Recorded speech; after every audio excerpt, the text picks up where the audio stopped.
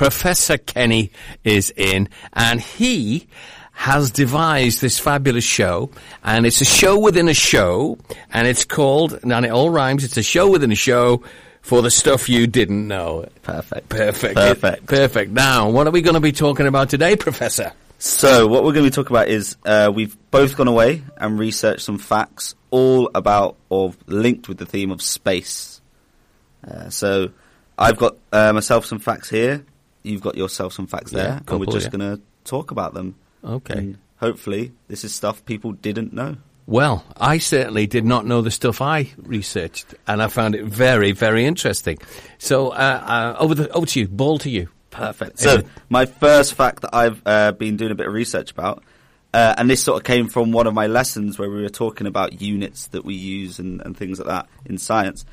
The French Revolution of 1799 caused the crash of a $200 million NASA satellite in 1999, nearly 200 years later. Get away. Yeah. So what really happened was the French Revolution, that obviously happened in France, as you could have probably guessed.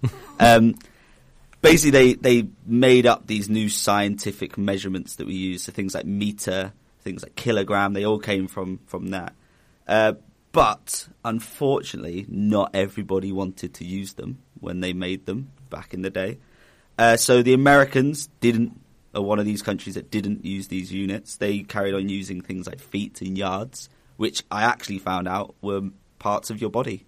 So they used your feet to measure feet. And the yard was from your nose to, that was to do with the archery. Yeah, it's all, which makes sense in a way, but the problem with that is when you're trying to standardize things, and I'm saying, Baz, can I buy a yard of whatever off you, and your arm's bigger than mine? I'm getting a better deal out of that one. But yeah, so the Americans didn't take on these units, and when they built this satellite, one of the places that built the engines was based in the UK, where we do use meters and we do use kilograms, and the other part that actually puts it together was built in America, where they use pounds and feet and all of that. So when they tried getting it to come back to Earth, it came a little bit too close and got sucked in by gravity and went crashing into the Earth. So completely lost, no data? Completely lost. Oh. They couldn't get anything from it. Oh, dear. And it was actually one of the first ones that they sent to Mars, so it's just done 10 months going around Mars perfectly fine. And then that little bit of an error, lost it. Who worked out? Any idea who worked out where the problem was? So funny enough, as soon as it started going towards Earth, and they realised, that doesn't look quite right, one of the scientists apparently, this isn't confirmed, but this is the story, one of the scientists looked at his screen, looked at the book next to him, and realised the two numbers weren't the same, and then was like, I think I know what's happened here. But unfortunately it was too late, so they couldn't fix it. Wow. So yeah. That is amazing. Now, I was doing a little bit of research for the show, and I came up with a unit of space measurement. Space measurement. That sounds so cool. It does. I thought, wow, what is this? It's called an AU, a 1 AU. 1 AU. And do you know what it's for? No, what's a 1 AU? It's where they work out the distance from the sun to Earth. This is probably a very big number. It's a very big number. Well, it takes about 8.5 minutes for light to get there, doesn't it? Yeah. And the 1 AU is equal to about 93 million miles. That's a lot, isn't it? So what would that be in kilograms? In kilograms. Hold on, let me just work that out. That would be, hold on, let's have a little think here. That would be approximately 150 million kilograms. Get yourself a DD. Oh, kilometers, not kilograms, kilometers. Kilometers. I don't know why I said kilogram. There's me making my mistake. Well, we would have crashed the satellite. I would have gone boom, straight in. Now, talking about space. Yeah. And I love space. Yeah. I read, our space guy, our astronaut, Tim Peake. Tim Peake, yeah. I'm his friend on Facebook. Oof. Yeah. Me and People you know. me and about 1 million other people. But in his book, he actually explained about being what it took to be an astronaut, and he opened questions to people. And I sent a question in. And what he said in the start of the book is, if your name isn't mentioned, but the question is, it's because a lot of people ask the same question. And I asked about, believe it or not, can the Great Wall of China be seen from space with the naked eye? What did he respond? Did he respond? He did respond, And he said in his book that you cannot see it from, because everybody has often said, oh, yes, you can see only human piece of man-made. But you cannot see it with the naked eye. You can see it with the lenses and, cameras and technology like that. But, I felt quite chuffed because I knew I'd asked that question. It was really good. But I like space. And he also talked about, he always gets asked about how do you go to the toilet in space. Yeah, I imagine that's a very commonly asked question. Because it's something we all think, but we don't want to ask. How'd you go to the toilet? Now, you got something to do with it. I can link onto that one perfectly, because I did a bit of research. It's not about going to the toilet as much. It's more the other end coming out of your mouth, and it was about whether astronauts could burp in space. And I found out they can't burp in space. One of the reasons for that, the big reason for that, is there's no gravity. So when we think about burping, that's because all of our food goes to the bottom of our bellies, our stomachs, and all the gas comes to the top. But in space, there's no gravity, so it just all sort of mixes in there. So you don't really burp. I didn't know that. So because of that, I then thought, well, does that mean they can't enjoy the refreshing sodas that we have down on Earth? And they can't. They're not allowed to take anything fizzy up into space. So they can't pop a bottle of champagne when they see the Great Wall of China through their lenses. They're not allowed to do it. And they are trying to actually develop a way of like a dispenser. So like we might go to a food court and get like sodas on dispensers. They're trying to develop one, but at the moment they don't think it's going to really be a thing. Wow. Am I allowed to ask about the other end of the body? You can, because I did actually do some research on that, because like I said, we all think it, we might just not want to ask it. So I then started researching about what happens if instead of burping they might fart. Yeah. And astronauts can fart in space, because that's not to do with gravity, that's our bodies pushing gases out. But the big problem is because there is no gravity, that fart just stays there. It doesn't move. So it'd be very, very obvious you can't do one of those fart and walk away, because it's just going to stay exactly where you left it. Could you imagine? And everybody knows. Yeah, everyone. What's Baz doing in that part of the Space Centre?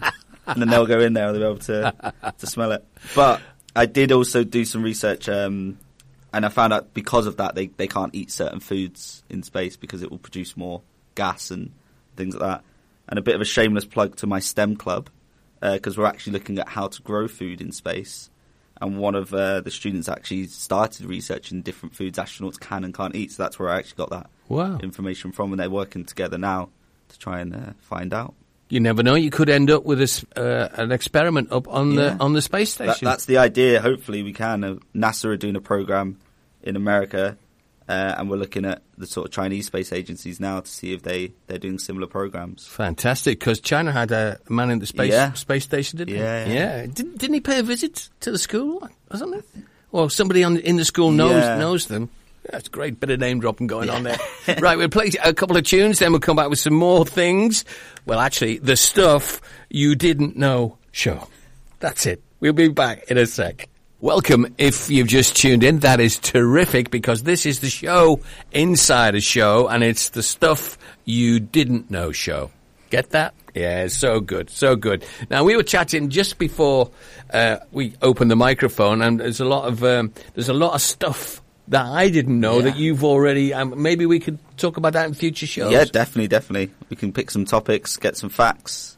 And if you're listening and enjoying it, and you want to know something, you can write in as well. You can send us a WeChat. You can send us an email. Give you the details at the end.